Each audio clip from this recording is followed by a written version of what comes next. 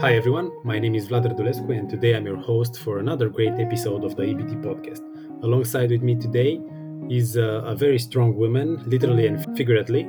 It's Alisa Olenik, and she's strong because she lifts a ton of weights, and she also is strong because she has a business and she's coordinating different programs, workouts, and she's also a PhD student. So, hi Alisa, thank you for being today with me and thank you for accepting my invitation.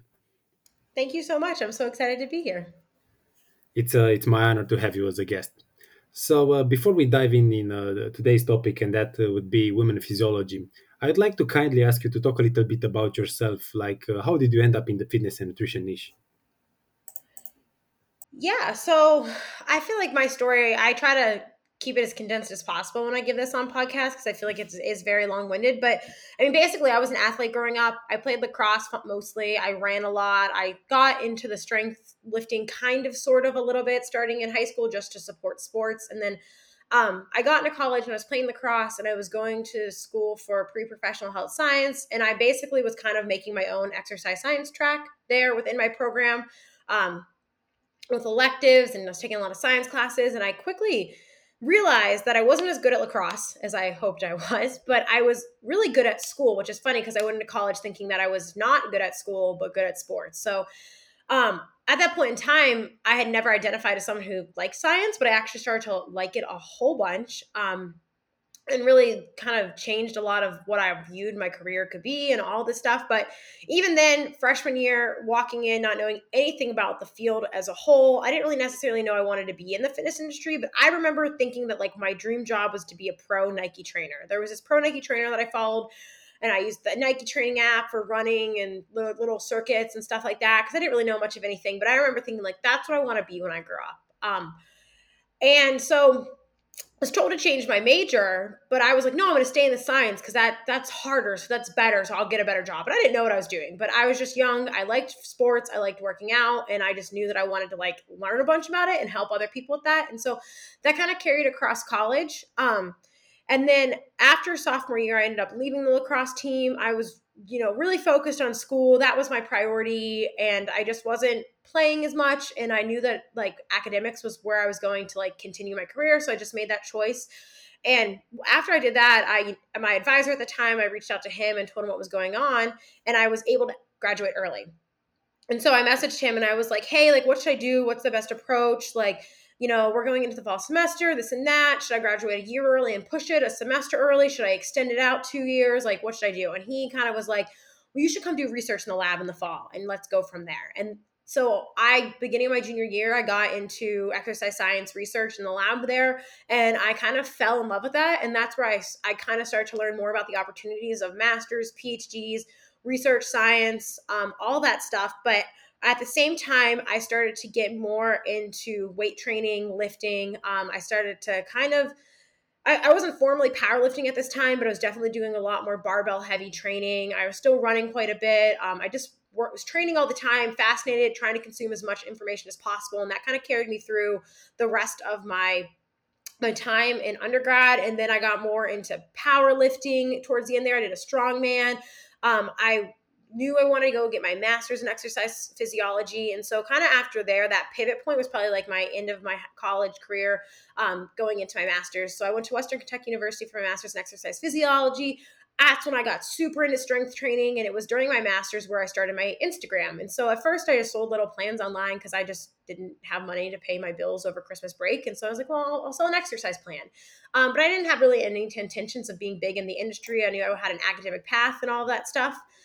And it kind of just snowballed from there. I shared my powerlifting journey, but then I started, to move away from that into other things. And I actually started my PhD at Vanderbilt in molecular physiology. And I just knew that exercise was like my one true love. And I really saw that once I was there. And so I left Vanderbilt and I messaged my now advisor because I was originally looking at coming to the University of Georgia anyway. And I was like, listen, like, this isn't my path. This is what I want to do. I'm the exercise girl. I love this. This is who I am. This is what I've always wanted to do.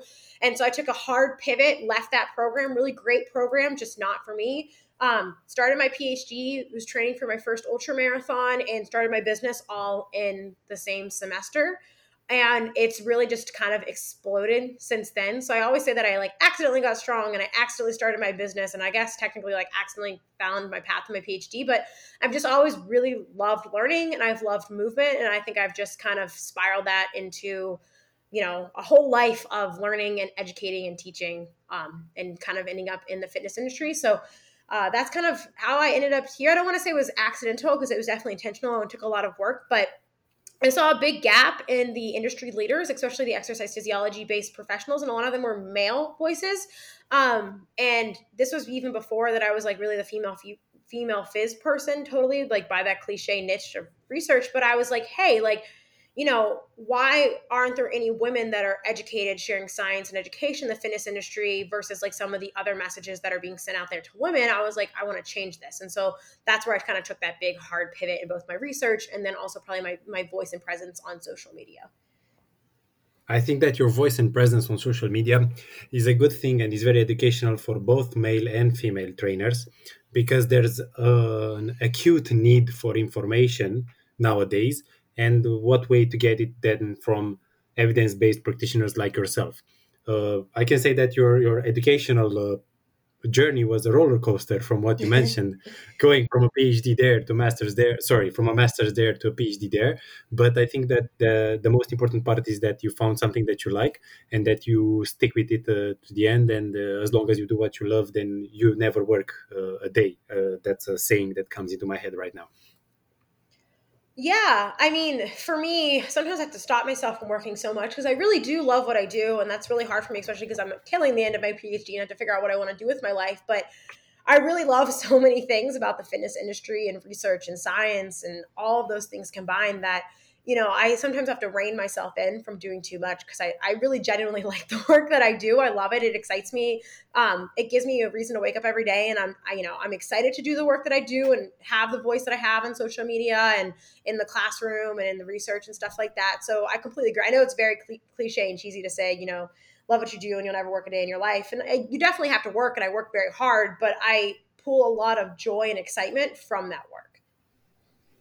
That's awesome. That's rare. That's actually a little bit rare, but that's awesome. So diving to the main topic of the day, it's women physiology. As I know, as I actually know, you already talked a little bit about women physiology and you do a lot of talking about this subject. So, for our female and male followers, because some of them might be trainers and want to know more about women physiology, I suggest we should start with a little bit of a definition of the menstrual cycle and its implications with different hormones. What do you think? Yeah, we can do a little basic 101. So it actually shocks me and makes me a little bit sad how often, no offense, dudes, but men not being as familiar with the menstrual cycle isn't always as shocking, the female physiology and hormones and stuff like that.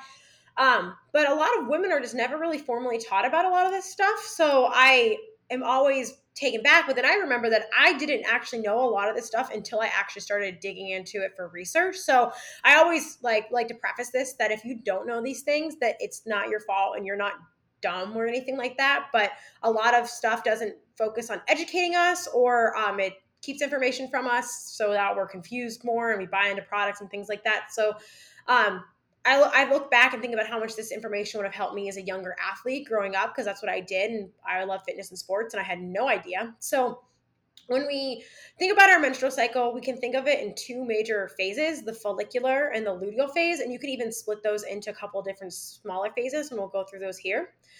And so your follicular phase is going to be from the onset of menses or once your period starts. And that first week of that phase, when you're on your actual period, experiencing your menstrual cycle, that's going to actually ironically be your lowest hormone phase of the month. The reason your menstrual cycle, like the onset of it occurs because of the crash in your progesterone and estrogen hormones at the end of your luteal phase. And so that's when you shed your lining of your uterus because you're not impregnated. So your body's kind of repeating the cycle over again. So ironically, this is actually when women are like, quote unquote, the most similar to men because you have the lowest hormone profile during this week. But then as you get into the second half of the follicular phase, you do have a gradual rise in estrogen. And at this time, progesterone is still low.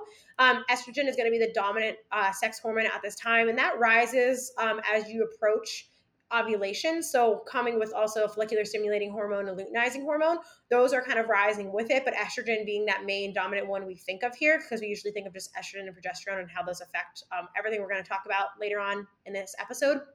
But the estrogen rises and peaks right around ovulation, and that's when your body releases the egg because it wants to get pregnant or assumes it's going to be. But assuming that does not happen, then after your body, the hormones crash, and then you have another rise. So then you have high progesterone in this phase and high estrogen, and the progesterone is generally higher than the estrogen, so it can kind of dominate those effects of estrogen that we see as positive in this phase. And so in the middle of your luteal phase is your highest hormone phase, and this is where we tend to think of like PMS symptoms, maybe bloating, poor thermoregulation, maybe we're a little bit hungrier, things like that, because you have high hormones of both at this time, but then your body doesn't have an egg implanted. It's not preparing for a baby. It's not building up that lining so that it can implant that and grow a fetus.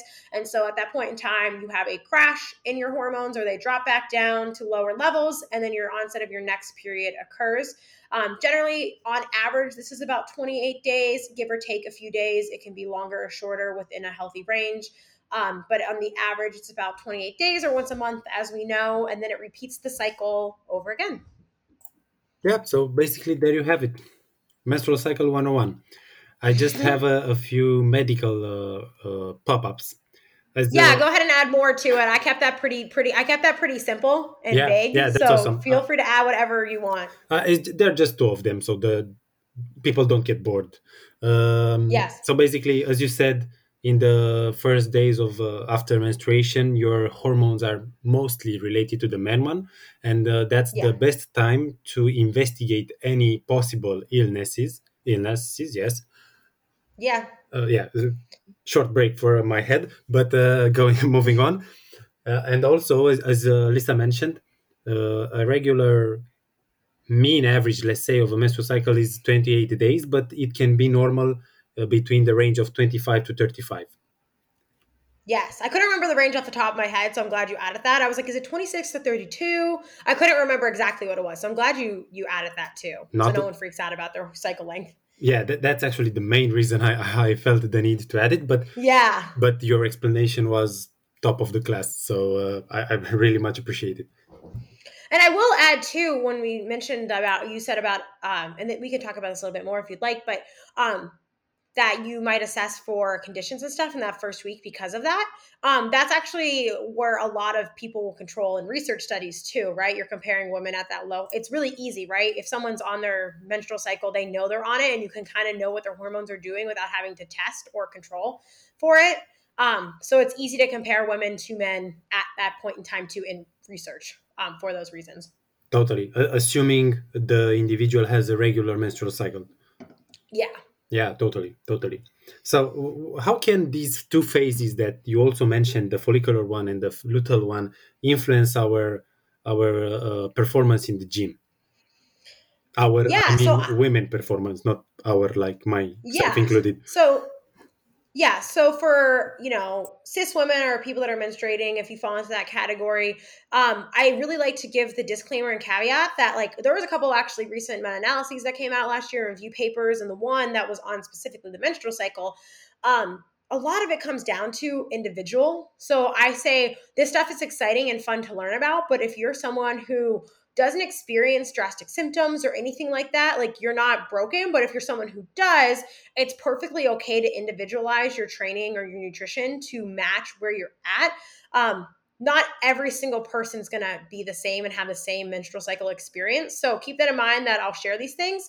And while they're not necessarily false for you, the magnitude of them might be different person to person. I think that's important to highlight, because really all the recommendations for menstrual cycle control and training and all this stuff is, like, at this point, it's like it should come down to the individual. But when you look at tease out the individual studies, you see a little bit more trends. So with that being said, ironically, during the first half of your menstrual cycle, or like the follicular phase, especially even when you're on your period, that might be one of the best times for performance. I know that can seem really counterintuitive, since A lot of women, can have really extreme menstrual cycle symptoms, or just being on your period is not fun for performance.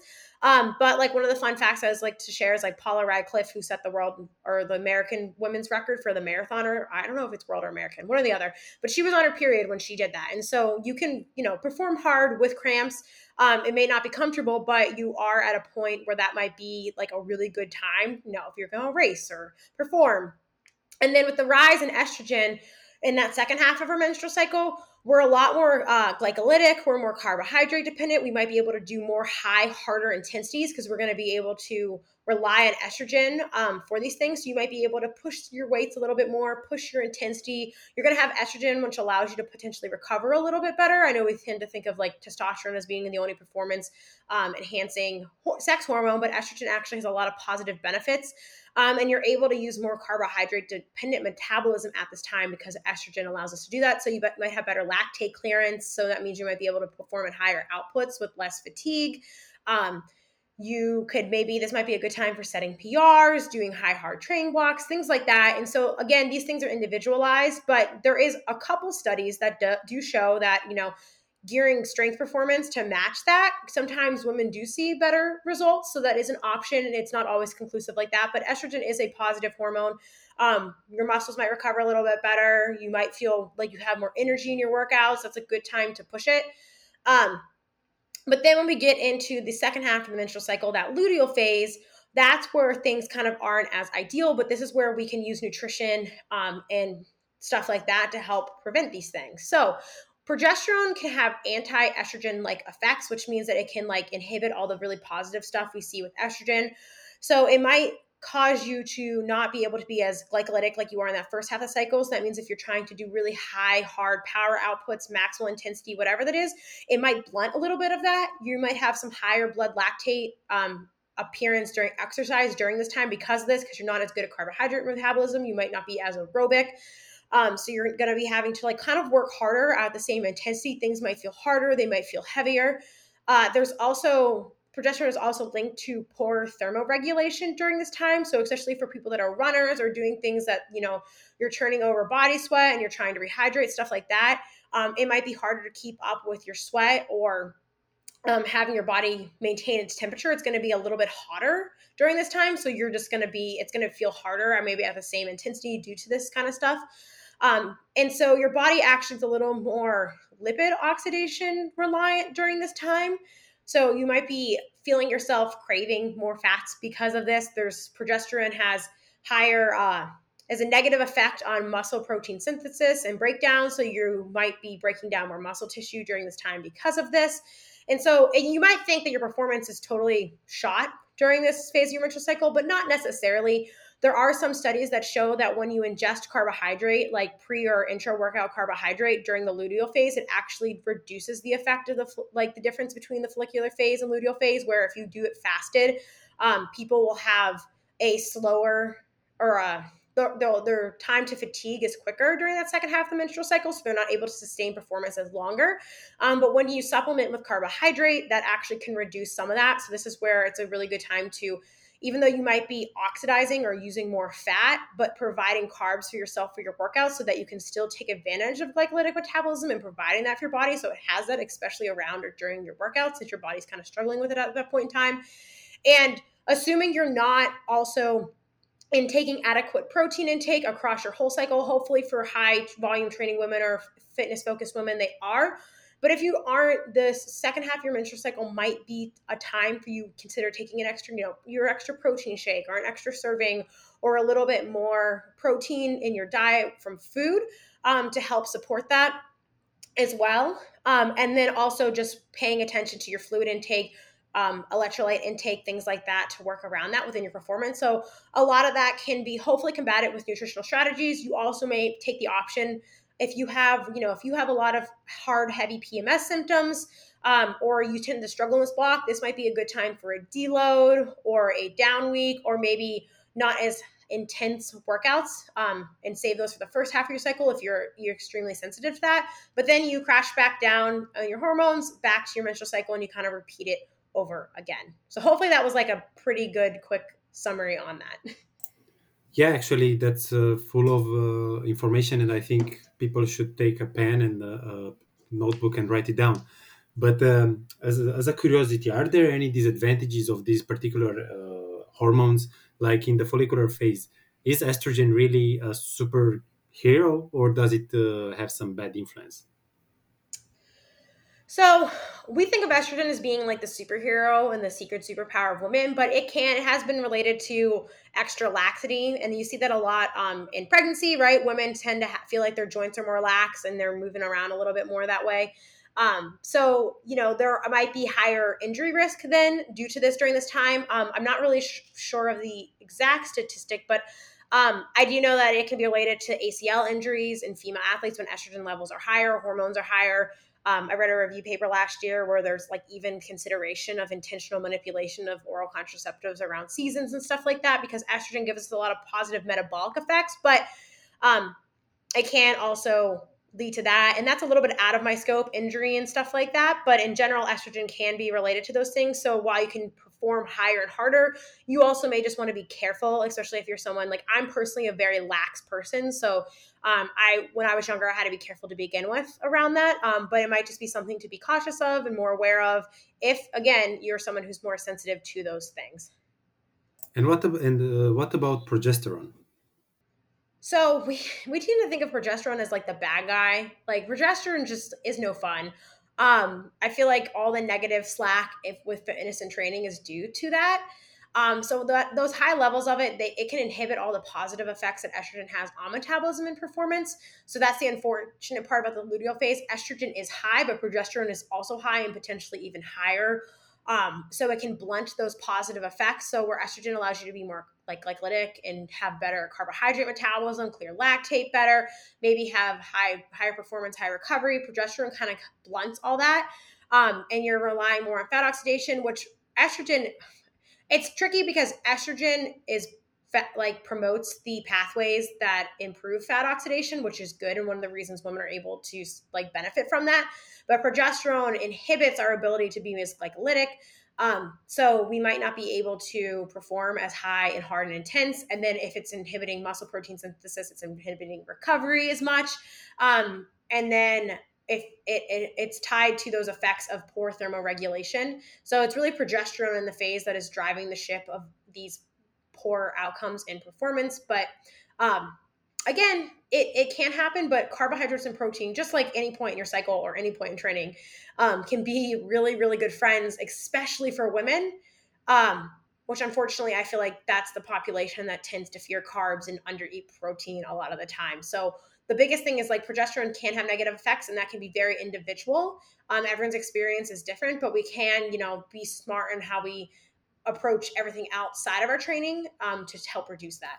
So, from a macronutrient point of view, Mm-hmm. if I may say, Yeah. you recommend an increased intake of protein throughout the whole menstrual cycle, but with a little bit of accent in the luteal phase. Mm-hmm. Yeah. Yeah. So if you're not, I mean, it's hard to say clear cut. Like if women are eating, say, like I eat 1 to 1.2 grams per pound of body weight a day in protein, which in kilograms for everyone else who listens to this, it's like probably 2 to 2.1 or something like that. So I'm at that very upper end of the spectrum. So like I don't know have any hard data on for sure like if more than that makes more of a difference. But if you're a woman who's eating on those lower moderate ends of the spectrum, it might be worth increasing that protein intake if you're not already, or extra won't hurt kind of thing. Um, and then you actually are expending a little bit more calories during this second half of your phase. It's not crazy. I know women have higher cravings during this time, and that tends to be an issue, especially for nutritional stuff if people are trying to, regulate that. But maybe somewhere in a couple hundred calories, maybe 300. And increasing that, you're going to be craving more fats at that time. Generally, you hear that report from women, except like chocolate and things like that. But a little bit extra carbohydrate can actually make a big difference in your performance at that time. So don't be afraid to increase calories and make that coming from protein and carbs. If you want a little more fat because you're craving fat, that's perfectly fine. There's nothing wrong with that. But timing your carbs around your workouts a little more strategically and making sure that you're getting adequate protein intake in that phase can help reduce at least some of those negative effects. And regarding the follicular phase, you mentioned an increase in fat oxidation processes. Yeah, estrogen has a lot of positive effects on the fat oxidation pathways. So, estrogen can stimulate these estrogen receptors in our muscle, which can then stimulate downstream pathways within our muscle that lead to increased fat oxidation, but increased mitochondrial density and just biogenesis, or like the growth and proliferation of mitochondria. So, they actually have a really positive effect on that specifically. And muscle mitochondria is like the one way in our bodies we can increase mitochondrial content and efficiency, which allows us to be able to oxidize more fuel. So women are a little bit more oxidative in nature. This is why we're kind of good at endurance stuff, I guess, in recovery. But yeah, so estrogen promotes the improvement of fat oxidation pathways because it stimulates them. So having these higher levels of estrogen, you're having a more stimulation of ER1 alpha receptors in the muscle tissue, which leads to downstream pathways. So that's related to PGC1 alpha and AMPK, kind of the master regulators of oxidative metabolism. So women have that advantage there. And then these processes are more dominant in type 1 muscle fibers, and women on average tend to have a little bit more type 1 muscle fiber than type 2 in males, so that allows them to be more oxidative as a whole. So then during that, that part of the cycle, estrogen alone, it allows us to be, we're a little more carbohydrate dependent during this phase, but the actual underlying metabolic processes that allow us to use fat are also positively influenced by this as well. And so women tend to use more fat as fuel during exercise than men, especially when you're looking at, comparing the menstrual cycle to men as well. Men are just more they're more glycolytic as a whole. But women are actually a lot better at relying on lipid oxidation and being a little bit more oxidative in their metabolism due to the stimulation of these pathways, their sex hormones, and then there's also more of a willingness in women's bodies to give up like adipose tissue triglycerides for oxidation during exercise than men, just due to slight differences there as well. Is there the possibility that the intramuscular triglycerides to be used for fueling the workout? Yeah, there is. And Exercise. Sorry. Let me complete the question. Yeah, sorry. Is this way a good way for the body to spare the glycogen deposits? Yeah, so that's exactly it. So exercise training in general leads to greater intramuscular triglyceride storage, especially in those type 1 muscle fibers. And then women do benefit from that as well because of estrogen. So being able to utilize that is the big thing about it, is more carbohydrate sparing. So it's going to prevent you from either stealing from your blood glucose as rapidly or depleting your glycogen stores as quickly. Once you get to really high intensities, sometimes that stuff isn't as prevalent. But when we're thinking about either submaximal or steady state intensities, that is going to make a bigger difference because you're going to want to spare and save carbohydrate for later use. So yeah, that is one of the advantages. And that's a really good point. I'm glad you brought that up because I totally forgot to bring that up. So that's seen in athletes in general, but because of the effects of estrogen on muscle, that is something that is also positively influenced in women. And in this particular follicular phase, would you agree that women might benefit from eating a little bit more fats, like switching from the carbohydrate dominating diet to a more of a fat one? I don't know for sure. I'm hesitant to say that at any point for exercise performance, eating more fat, besides like a recovery standpoint or just health standpoint, is necessarily more advantageous because you are using lipids during exercise, but you have an abundance of it because women also have higher body fat percentage as a whole, and they're more likely to liberate that as well for oxidation during exercise. So I don't know for sure. I can't answer that completely for sure. It's not a bad thought. I am not 100% sure if that's better or not. Rather than just like your standard macronutrient profile of what your preferred diet intake during that time. But you might get away with, eating less carbs maybe, if that's a better way of thinking of it, because your body's going to be better at preserving that during exercise. Yeah, it was just a hypothetical idea Yeah. I just got. Yeah. But maybe a study or something will show us if there are any differences in the future. Yeah, I do know for sure when you look at a lot of the research on women across the menstrual cycle as a whole, when women are fed, a lot of the differences go away. I know that sounds silly. There's usually more sex differences between men and women than differences within women themselves when they're fed. So that is a big component either way. So it's not a terrible idea. Oh, awesome! I feel I had a breakthrough. Mm-hmm. But what about the muscle types? Because you just mentioned the women might benefit from in the type 1 muscle fibers. Would you mind explaining the slight difference between type 1 and type 2 and the mixed one? Yeah. So we have kind of three types of muscle fibers in our body, but it's like two main ones, and then the type 2 are split into two subtypes. So we have type 1 muscle fibers, and you can think of these as like endurance fibers. They're gonna be really oxidative, which is a really fancy science way of saying that they're really good at using oxygen or oxygen dependent energy metabolism pathways. And when we say that, what we mean is the processes in our bodies that can use oxygen to break down glucose and lipid, but you can only break down lipid or fat in our bodies by using these oxidative pathways. And so that's why we think of these as our type 1, our endurance. They can go all day because fat gives you a lot of bang for your buck, a lot of energy. But these fibers, they don't have as much nerve innervation as them as your type 2. They're not as powerful. So they're very fatigue resistant due to this, but they're not as powerful. So um, you can think of these really truly as your endurance running muscles. That's the easiest, like most common way for general people to think about it. Think about, you don't want to have really big muscles when you're trying to be, a peak elite endurance person. Of course, you're going to have muscles to some degree, but you want them to be able to use oxygen very efficiently. These muscle fibers have a ton of mitochondria. Mitochondria are where these energy processes take place in that.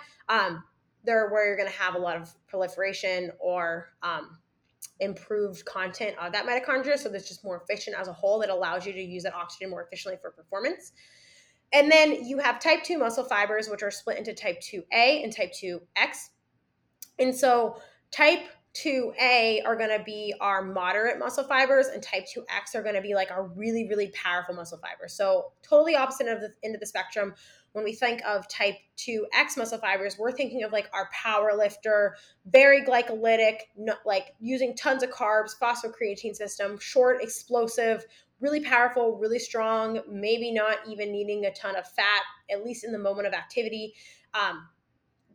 A lot of neural innervation. They can produce a ton of force, but they fatigue very rapidly. So the opposite of type 1 being low force, low fatigue. These are high force, high fatigue. So you're not able to do your 1 rep max 10 times in a row, right? Where running, you can repeat that contraction all day long, theoretically. I'm an ultra runner, so I will say yes. But then, to some degree. But then the moderate or intermediate ones, type 2A, are the same fiber as type 2X, but they can change with training. So you can shift a type 2A to a type 2X more so in characteristics, or vice versa. We are not going to be able to switch from a type 2 to a type 1 for the most part. Some animal research sees this, but for humans, as of now, very unlikely. So this is when you take those type 2 fibers that are very powerful and you're training them, and so they build more mitochondria, they become slightly more oxidative. So they're kind of your moderate. So they have, good power output, but they're not as fatigued, but they kind of have a mix of best of both worlds of those other muscle fibers, but they're not excellent at only power output or excellent at only oxidative capacity, but they're basically a more powerful muscle fiber that has a lot more mitochondria in them, is the best way to think about it. And training can influence those adaptations in those muscle fibers. Thanks for clearing that up for everyone. Yes. Moving on with a little bit of another question, but still in the woman's topic. Yeah. What are the main tips that you recommend, or the main takeaways for a woman that wants to get fit? The first one I should start is a myth that I have in mind, that women get bulky. Yeah. So, I think we need to reframe our mindset of what bulk actually is, right? Because technically, by someone else's standards, I might be bulky, but I'm a very muscular woman, but I'm still not as muscular as my male counterparts. But there are dudes that I am more muscular than I am. So when I teach this to students, I tell them everything with strength, muscle, performance with women and men is probably more of a Venn diagram than two separate circles, so to speak. Two, that being bulky takes a lot of effort, and a lot more effort than people realize when they first start training. And three, general strength training for health and performance, unless you go into it with the intention of gaining mass and size, will not make you bulky. You have to be very intentional in that. But resistance training in general is incredibly important for women, because we have, especially if you go into older age, if you don't have a good muscle baseline going into that, but there's high rates of sarcopenia or muscle loss, but also osteoporosis or osteopenia, bone loss. And these are highly prevalent in women, especially after menopause, when they lose their sex hormones, which can have a lot of protective effects on health.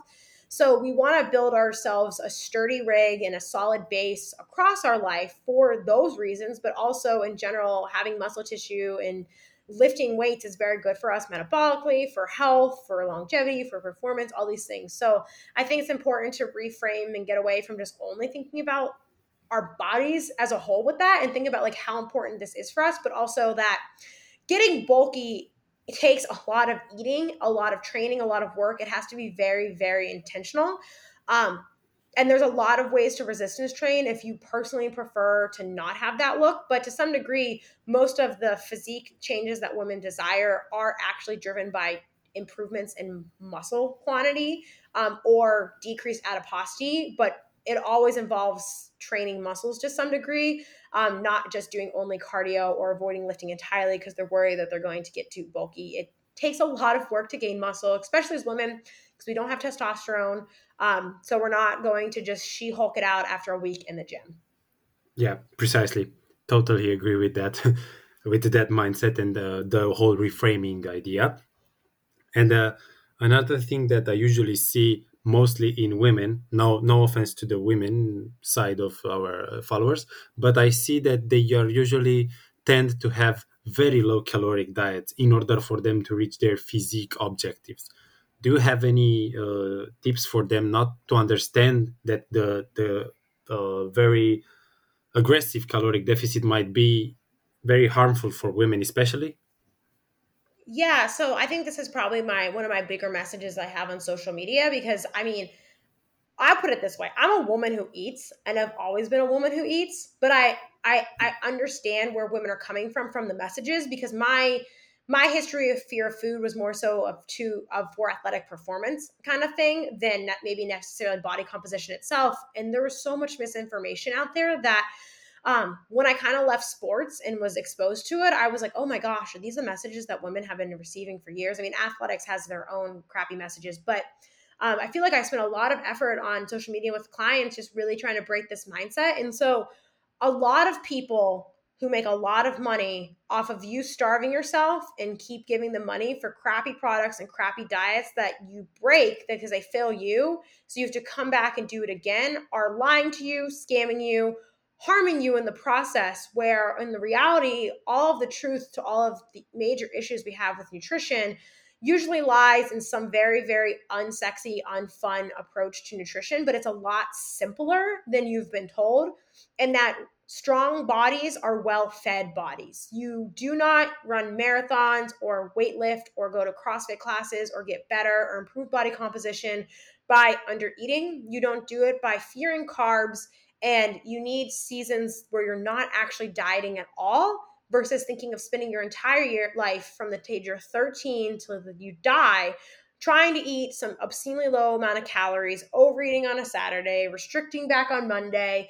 It's just this cat and mouse, and you're never going to get anywhere with it. And it can be really scary to increase intake, but I think the biggest thing that maybe, is the low hanging fruit to explain to people is that if you eat more food, you're actually going to be able to do more work in your workouts, and you're actually indirectly going to be able to expend more calories, but you're also going to become more efficient as a whole. So it can seem counterintuitive that eating more makes you maybe either lose weight or gain muscle or improve body composition, because we think we have to just that changing our bodies or controlling our bodies needs to be this super hard, restrictive, like obsessive approach, but it's actually kind of the opposite, which can be very hard to let go. But really highly active women, moderate to highly active women, it's these 1,000, 1,200, 1,400 calories diets are, the intake of toddlers or very, very, very inactive people.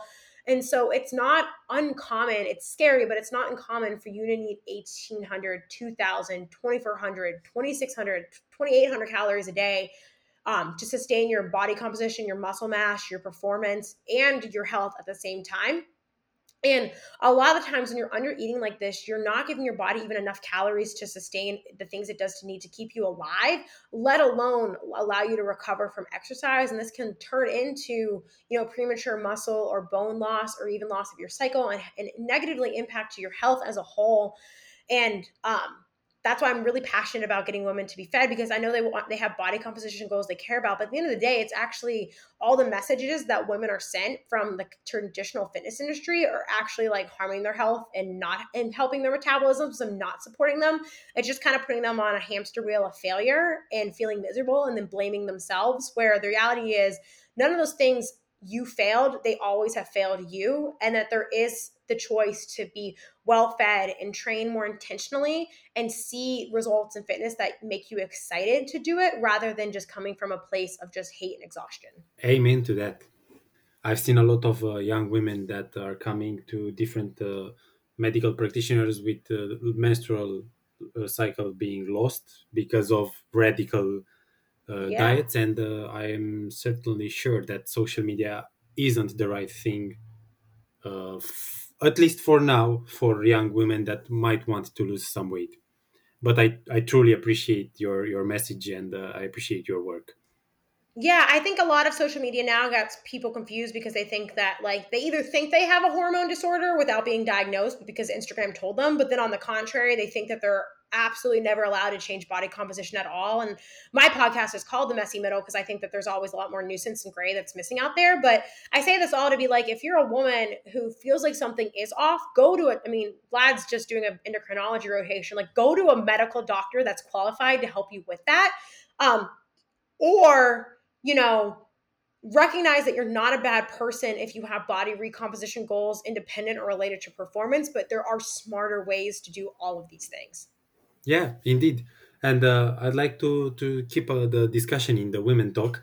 What's your take on different brands of supplements that market different supplements, like this is for men and this is for women? Man, ladies, if you're listening to this, do not pay more for a pinkified over pink taxed supplement. There's no such thing as women's creatine. It's just creatine. Women's protein supplements are usually overpriced, but they have lower doses of protein in them. And then generally, like other stuff, I think women are still really heavily marketed BCAAs for some reason, which for the most part aren't usually necessary. They're really heavily marketed things that are like pink and pretty and told that are like fat burners and stuff like that. I think the biggest thing with women is like women are not small men, but women are also still human beings, right? Men and women are still human at the end of the day. They're not two different species. It's just two different sexes, right?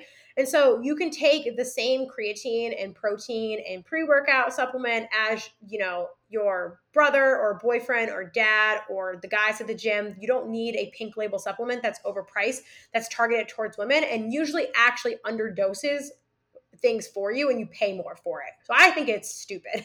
And it makes me mad because it just preys on women and then takes money from them and then thinks that they need super magical stuff to be healthy. And you don't need to spend all this money on fake promises to be healthy or fit. And what do you think a woman should look for in a supplement? Like, what supplements do you consider useful and maybe even mandatory in some cases? Yeah, so I'm a really big person on like the simple, I say the simple three, but I guess it's four. Um Creatine, protein, caffeine, electrolytes, and then if necessary, appropriate intra-workout carbohydrates. Like those are the five that I'm gonna probably recommend for most people. As a whole, in general, I mean, there are like you can take pre-workouts and like beta alanine and like nitric oxide boosters and like things like beta elite and stuff are big now. And there's some pretty good data on that, but for the most part, general, like overall, creatine is one of the most safely regular study things. It benefits you. You don't need women's creatine, but it can help you become stronger. Um, Protein supplements, just general whey protein or a well-dosed vegan protein, if that's your thing, making sure that leucine content is above like 2.5 to 3 grams per serving so you can actually stimulate your muscle protein synthesis is important. Caffeine, if you like that, for a boost before pre-workout. And then if you're doing longer workouts or endurance-based things, intra-workout carbohydrate and electrolytes, especially in the heat, especially in that second half of the menstrual cycle, can make a big difference for you. So I'm really simple with my supplement approaches. There might be like some more nuisance to littler ones out there as well, but those are the things that usually do show performance and benefits and help. I take Legion supplements. I really like them. They're really transparent about their dosing. That's an issue I have a lot of companies. I feel like they just say blends. You don't know what you're actually taking with stuff. But any company that's willing to tell you it's either third-party tested or is willing to tell you what's actually in it so you know what you're taking is usually a good place to start. I take Legion, but there's other good companies out there too that are pretty honest about what they're giving you. Awesome tips. And keep it simple and effective, right? Yeah. I mean, I think a lot of people end up spending a lot more money on a lot of things they don't need where, if you keep it simple and spend that time, effort, and money on the things that we know are effective, you're going to yield a lot more results with a lot less headache. Yeah, totally. So, as we almost concluded our talk about women physiology, I'd like to take 5-10 minutes to ask you a little bit about how did you decide to open a business and how do you run it, if that's okay with you. Yeah, absolutely. So tell us, how did you get the idea and how did you develop it into such a productive and, in my opinion, successful business? Yeah, so I will say, humble bragging, it is a very successful business, and sometimes I forget how much work I put into it, and I feel like it just like kind of I woke up one day and I was like, oh crap. But really, I started my PhD, and at the time, I mean, I want to help people and I care about that, but also I don't know if anyone knows this, but your funding for your PhD isn't great. So I wasn't being funded that highly, I wasn't making that much money, enough to live more than my master's. But then I was only making like $600 the entire summer or something like that after student fees for the work I was doing. So I was like, well, crap, like this is an easy solution, right? To make some money. And at that point in time, I knew I was getting my PhD in exercise physiology, and I wasn't happy with the state of the fitness industry. And I had been sharing stuff on Instagram for a while, and I just was like, okay, like I could do this. I could start this. I could, I started with small vision, I guess. And then from there, after I got past the fear of just starting it and opening it, it really cascaded, and I started to learn the people that were drawn to my information. And a quick trend I caught really early on was that I was offering something to women that so many people weren't. So my stuff was selling and doing well, even though I was small, by the default of the fact that no one else was offering it. So it was good. I'm proud of where I started. I do way better now than I did with what I offer, but I started to train for ultra marathons, but I also used to powerlift and I was into weight training. So I did both at the same time. And I trained like an athlete because in my mindset, I was an athlete for years. So it made sense. Like that's how you approach training. You periodize it. You think of the whole year. Concurrent training isn't that bizarre in athletic, realms versus the fitness industry that demonizes running if you want to lift, and then runners don't lift at all. And I was like, well, I'm doing both. But then in general, I just felt that a lot of people were fed a lot of those like PDF booty plans that don't really get you progress, or they do temporarily if you're new, that they're novel enough to give you a stimulus. And I was like, well, what if we just offer decently structured regular weight training that is, something that is more than just random exercises or swipe videos or some girl's what worked for her PDF plan. And it kind of just grew from there. And I realized the women that were coming to me were regular everyday women that wanted to feel more athletic and stronger. And they were kind of fed up with the multi-level marketing, Beachbody coaches and Fitspo selling them crap that didn't work. And that's where my phrase demand better came from. Because I was like, oh, we're demanding better from the fitness industry. We're demanding better from our training programs. But we're also demanding better from ourselves, that we have a higher standards for ourselves so we don't fall for that misinformation that leads us doing really crappy workouts, but underfeeding us and hurting our health in the long run. So then demand better came from that. And it was really slow at first, that first year, 2018. But at the beginning of January 2019, I only had 5,000 Instagram followers on January 1st, 2019. But there was a pivotal moment where one of my friends, Jessie Hoffman, she's a PhD. She does like gut microbiome stuff. She's really, really wicked smart.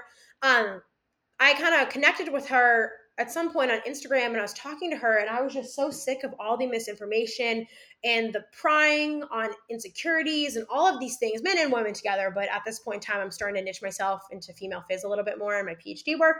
And so I remember telling her on that first day, I was like, I'm done. I was like, I'm done. Blow it out the water. And I self-branded myself. I started making better content. I started posting like super regularly. I got more specific on honing my niche. I knew what the woman that followed me was struggling with, and I knew that I had to help them. I had a running ebook at this time, and no one else in the fitness industry had a running ebook or even had a running ebook that talked about combining it with strength training. I had strength training programs to pair with it. I was helping, people get to their first 5K to marathon with less injury and stronger and more athletic overall. I was helping, these women crush these great goals that no one else told them they were allowed to have in the industry because they're only allowed bodybuilding or like booty workouts. And there's so much more out there to fitness that you're allowed to have. And I just started to kind of call out a bunch of stuff in the fitness industry, but using that as an opportunity to educate what actually is true or the science behind things, not talking to people like they're stupid and they can't understand stuff. So that became like a big tone and language in my thing. It was like, I want to educate you. I want to teach you. I want to help you. I want to give you the tools so that like one day you don't actually need me, but to actually have people that feel like they're more prepared and equipped for life with their fitness and nutrition and have more autonomy in it. And it just grew from there. And in 2019, I pushed really hard and I started to grow more. And I made my programs better and I pushed a little bit harder. I kept growing on social media, started doing more podcast stuff. I'm still racing. I'm still training. I'm still sharing all of that. I'm sharing my PhD journey. And then last year, things really blew up, ironically, with COVID. But I just feel like I rebranded about a year ago, and that's, where my branding got even better. I was even better at identifying my niche and my target market, and I knew who I was helping, and I knew what they needed, and I knew how to help them. And I just got really good at making content. But then on top of that, I'm also a PhD student. So within all of this, I'm not just making content on social media or training myself, but I'm also reading hundreds of scientific articles and I'm learning and I'm in classes and I took my comps, I passed candidacy. I think I read like 300 or 400 scientific articles last year, something stupid like that. And so my knowledge base is growing. So my community just kind of grew with me. And so things got better and we improved stuff and we made them better. I redid all of my ebooks that I had released. I redid my programs. I restructured stuff on the back end so I can make it automated and scalable and bigger on my end, while also saving me the time and hassle of a lot of administrative stuff. I started outsourcing more. I started hiring out, doing all of these things that are actually business moves. But it all really just started with a dream in 2018 to help a couple of women chase their goals. And then it cascaded into what if we can make the industry better? And what if we can do it by being honest and authentic and not scamming people and actually helping people and telling them the correct thing to do, and not making them feel stupid or talking to them like they're stupid, but giving them the empowerment and the education to take control of their health and fitness themselves, and define what that means for them. And that's kind of what I've pivoted my entire business off of, while also just trying to be, as good of an evidence-based voice of reason in our industry, and kind of hopefully being a role model to younger girls in exercise science and fitness, that they don't have to fade into the background, that they can be the loud, strong voices in the industry. They have important things to say. They are smart. So it's really just turned into this whole thing that I'm probably launching my career off of, which is crazy to think. So I guess that's the backstory. That's quite a story. And I'd like to congratulate you for your whole road and journey. It sounds very exhausting. I only listen. A lot of work. I only listen to it and I feel exhausted. Yeah, I did a really bad job of giving myself credit for how hard I worked on everything until probably about a few months ago. And then, and then I was like, oh, okay, I actually did a lot more work than I have admitted to myself. So it was very tiring. Yeah, well, again, congratulations. But you forget one essential thing, and that is where to tell our followers where can they find you. Yeah, so you can follow me. Littlest Fitness is what I'm known as. So it's at Littlest Fitness on Instagram, and then littlestfitness.com is where you can find everything. But I hang out the most on Instagram. You can get on my email list from my website. I also send out a ton of emails and stuff like that. And then I have my own podcast called the Messy Middle Podcast, and our season 2 will be, hopefully by the time this is out or a little bit shortly after, we'll be out with season 2, and you can find more information there. Well, that being said, this concludes our episode. It was a great talk. Thank you for everything, Alyssa. Yeah, thank you so much. And I hope we can do this again in the future sometime. Yeah. I hope you guys learned Uh, something. yeah, I really hope they did. I'm sure they did. But yeah, this was the end of our episode. Stay tuned and see who we got next time.